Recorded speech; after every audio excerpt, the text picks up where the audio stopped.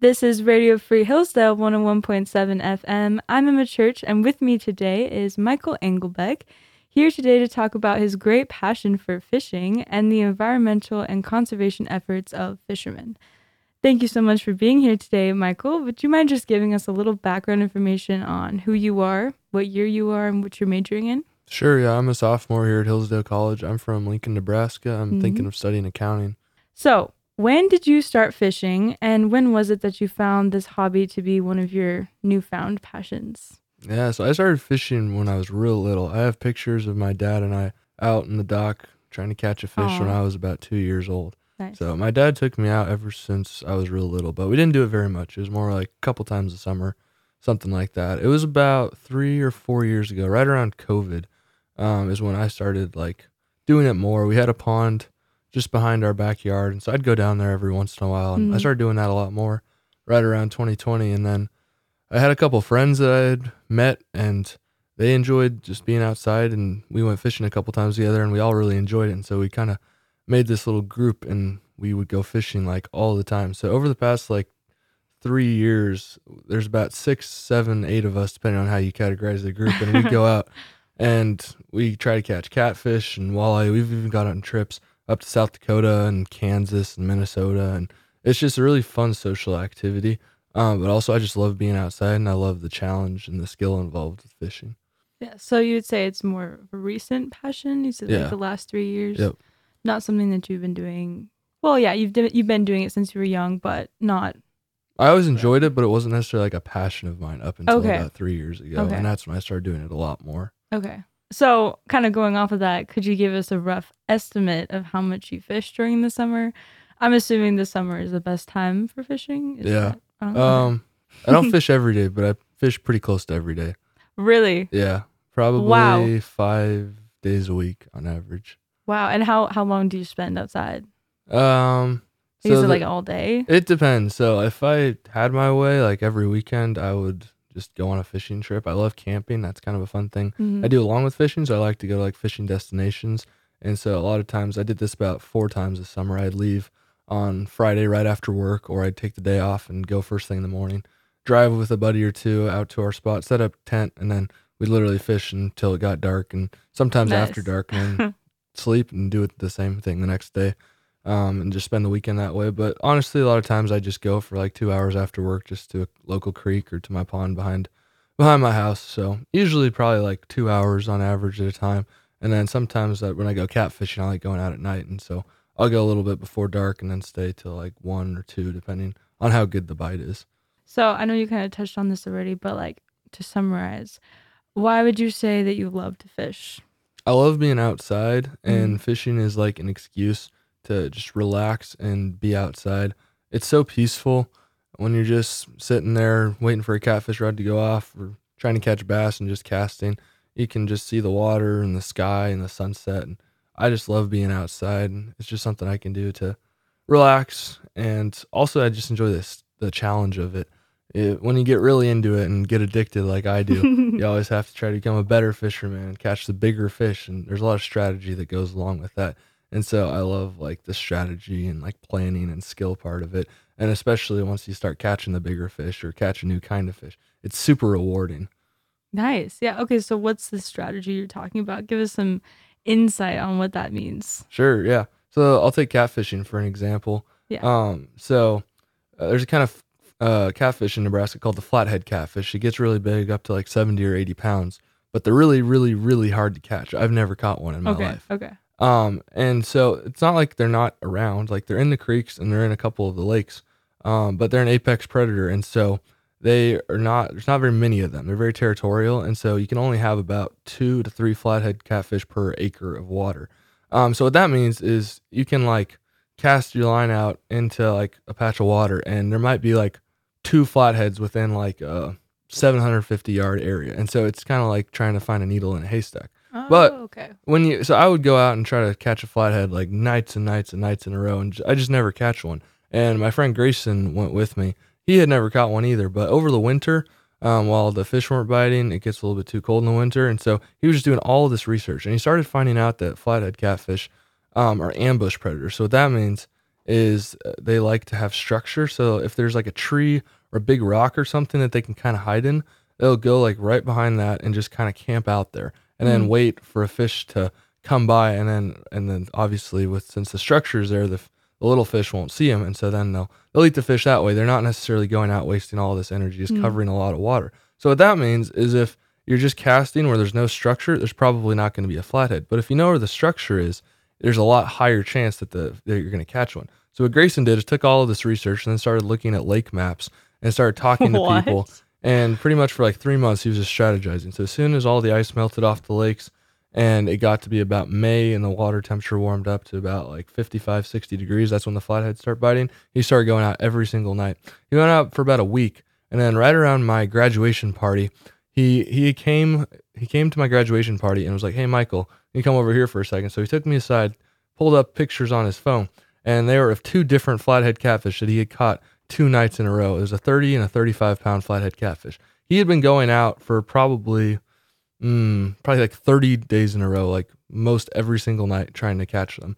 And finally he caught them. So I was like, Wow. "Grayson, like, how Wow. did you do this?" And so then he explained to me, like, I did all this research and talked to all these people and looked at all these lake maps, and there were some like man-made rock jetties that like came to a point at this part of the lake. And I heard some people who had gone there and caught them. So I went out to those rock jetties and just put my baits like right next to that. And it was within like 2 or 3 days that he had moved to that spot that he caught the flathead. So like that's the kind of strategy I'm talking about. Like Yeah. it would be really, really hard to catch one. It's just kind of dumb luck if you're just going out without any kind of strategy. But once you like find out a little bit about like the fish patterns and how different kind of fish like to live and how they eat, Wow. Wow. then it's you like increase your chance of catching it by like 1,000%. So that's just one example. And then there's all sorts of different discussions about like what kinds of baits you're using. So whether it's live bait or fake bait, and if it's like plastic baits, like what the color it is, how heavy it is, how like what kind of presentation you're doing, like if you're jigging it off the bottom, if you're like just reeling it in super fast, if it's flashy, if it's just kind of like bouncing off the bottom. Like there's all sorts of like Wow. things you can learn about in that sense. So it's very strategic. And the thing I like about it though is you can always go out to a pond with a bobber and a worm and just like cast out and just forget about like anything. It's just like Yeah. completely clear your mind. So you don't have to always be super strategic or anything about it. And you'll still catch fish just the same. Mm-hmm. But like when you get into it and really want to catch the big fish or like the really hard kind of fish to catch, you can really get super deep into strategy.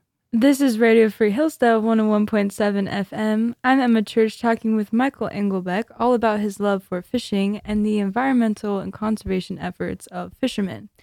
So, now that we have established that fishing is something you truly do love, what are your thoughts on people that protest fishing, potentially advocating for animal rights or environmental concerns, believing that fishing is deterring the environment to improve? Sure. So I think what a lot of people have done is they're on social media or in magazines and they'll see people with like a 5 gallon bucket just full of dead fish. Hmm. Or they'll see a pickup truck with like a dead deer on the back of it. And they see this and they see it as being wasteful. They see these people just wanting to go out and kill animals just for the fun of it. Mhm. I have a lot of fun fishing. I have a lot of fun keeping fish and eating fish, but I'm not doing it just for the fun of killing the animal. There's a lot more to it than that. And so there's a couple things I'd say to that. Number one, animals will die in the wild no matter what. Like all the animals are going to die, and probably the kind of death they're going to get is like if you're an animal and you're out in the woods, like you're probably going to get old and you're going to starve or you're going to get eaten by a predator. That's a Mhm. pretty brutal death. And if you're a fish, like eventually probably another fish is going to eat you if you're small. And it's just Mhm. kind of luck if you get big and then just kind of have a natural death. So number one, all of them are going to die anyway.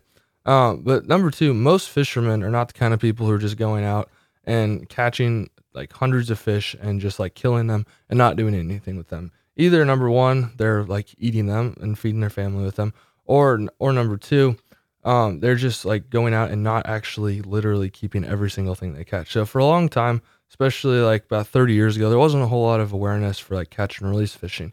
When you thought about fishing, it was just like going out and like trying to catch dinner.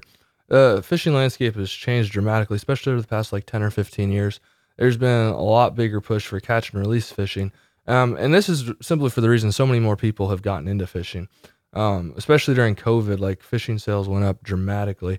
So there's a lot more people. Wow. And if everybody's out there catching like 100 fish and keeping them, it does really hurt the environment. So I'm like being as someone who likes to catch fish, and if there's more fish in the lake, that's a better chance of me catching them. I'm very concerned about what people are doing with fish and how they're catching them, how many they're killing, and everything like Mm. that.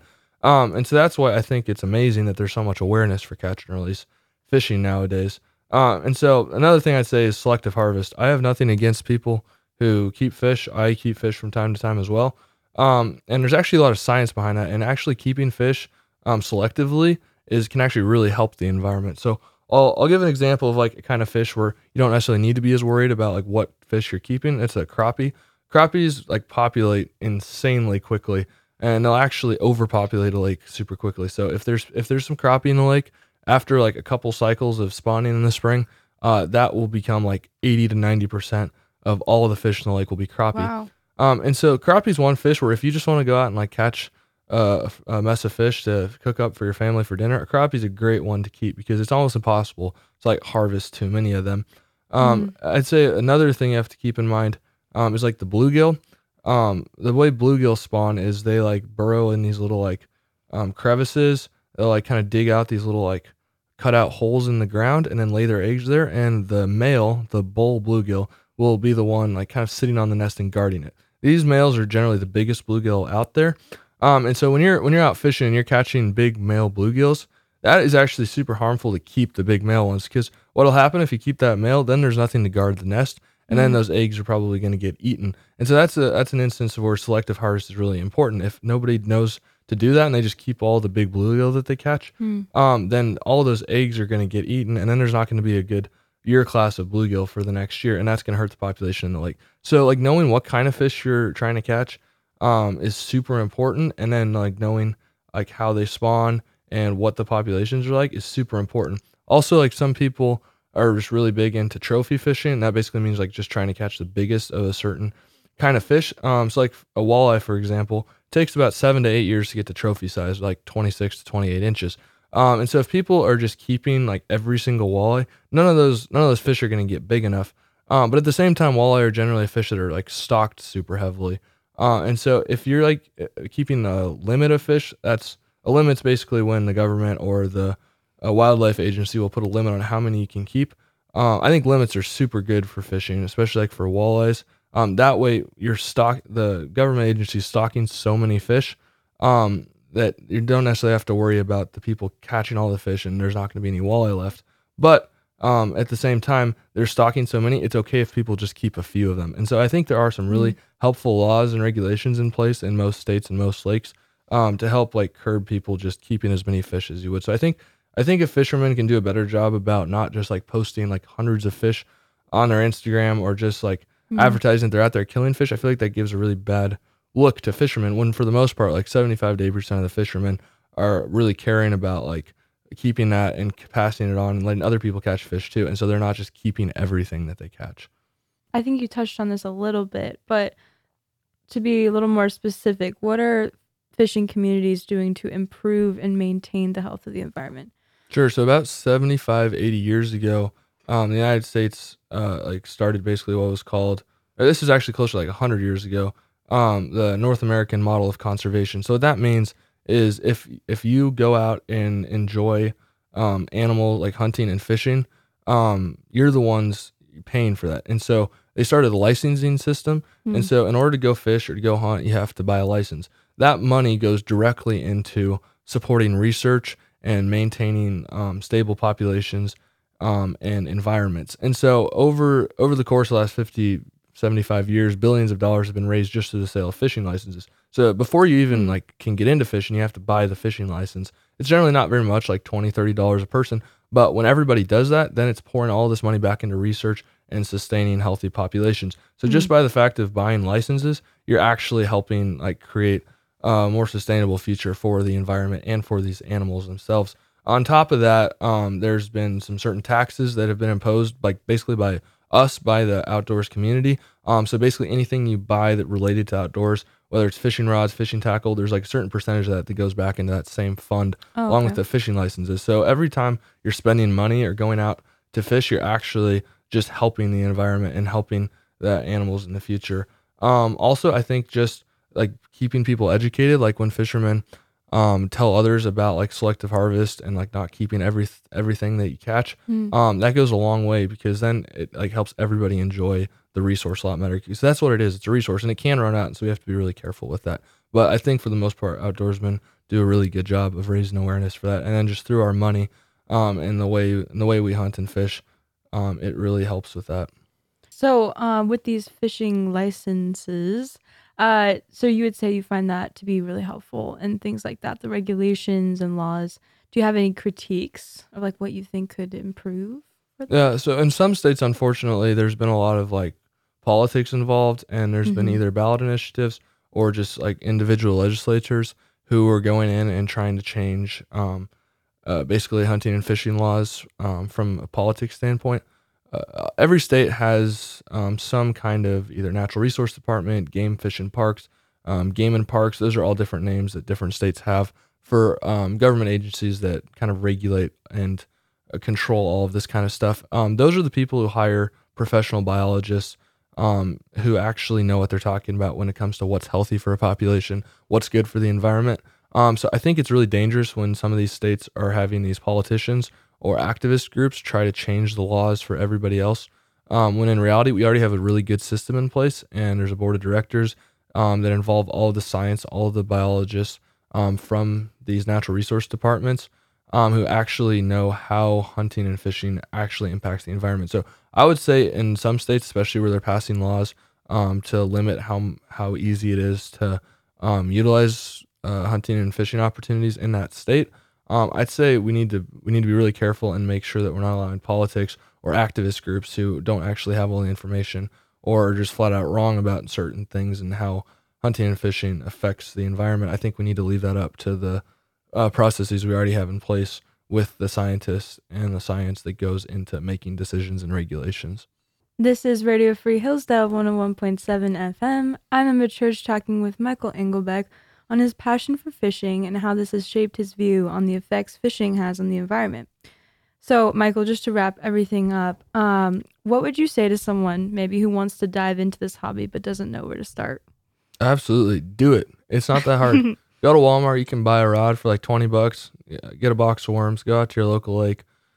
Throw a bobber out in the water and just see what happens. And it's so much fun. There's nothing like the thrill of feeling a fish on the other end of your line and reeling it in. It's so fun, and it's such a good family activity. It's such a good social activity, and just get outside. Like you're never gonna regret going outside more. I think more people need to do that. So don't be afraid by all the technical terms. It's really not that hard. Licenses are generally pretty cheap, and you don't have to get super fancy gear. You can get started for not very much at all, and find people who enjoy fishing. And I guarantee you, every single one of them will be happy to take you out and go with you if you wanna learn more about it. So just get into it. Just try it. Nice. And just one more thing I think most people would want to know. Just describe to us the best fish that you've ever caught. Ooh. So let's see. I'd say I was up on the river in South Dakota one time on the Missouri River, right underneath a dam, and I caught a paddlefish, and that was about Paddlefish. 40 pounds. It was super big. Kind of looks like a dinosaur. It's got a big paddle on the end of its nose. Kind of looks like almost like a swordfish, but it's right in the middle of the country, and that was super awesome. Nice. Would you say that's like your greatest memory fishing, maybe? Or I'd say it's definitely up there. Honestly, some of my best memories fishing are just when I'm out with my friends and we're laughing and making jokes and catching fish for hours at a time. And so a lot of times it doesn't even involve the fish itself, but the fishing is just kind of a medium to be able to be outside and enjoy time with my friends. But catching that big fish was super memorable and it was yeah. super fun to fight. It was so big. Yeah. Yeah, do you have any parting words that you'd like to say? Yeah, I'd say just like I said earlier, just get outside, try fishing, and who knows, maybe you might get hooked. Though be careful, it's addicting. For me, I definitely probably go out way too much, but I love every day of it, and I can't wait for summer so I can get back out and fishing again. Well, Michael, thank you so much for taking the time to talk with us today. Our guest today has been Michael Engelbeck talking with us today all about his love for fishing and how this great hobby has shaped his views on the environmental and conservation concerns for fishing.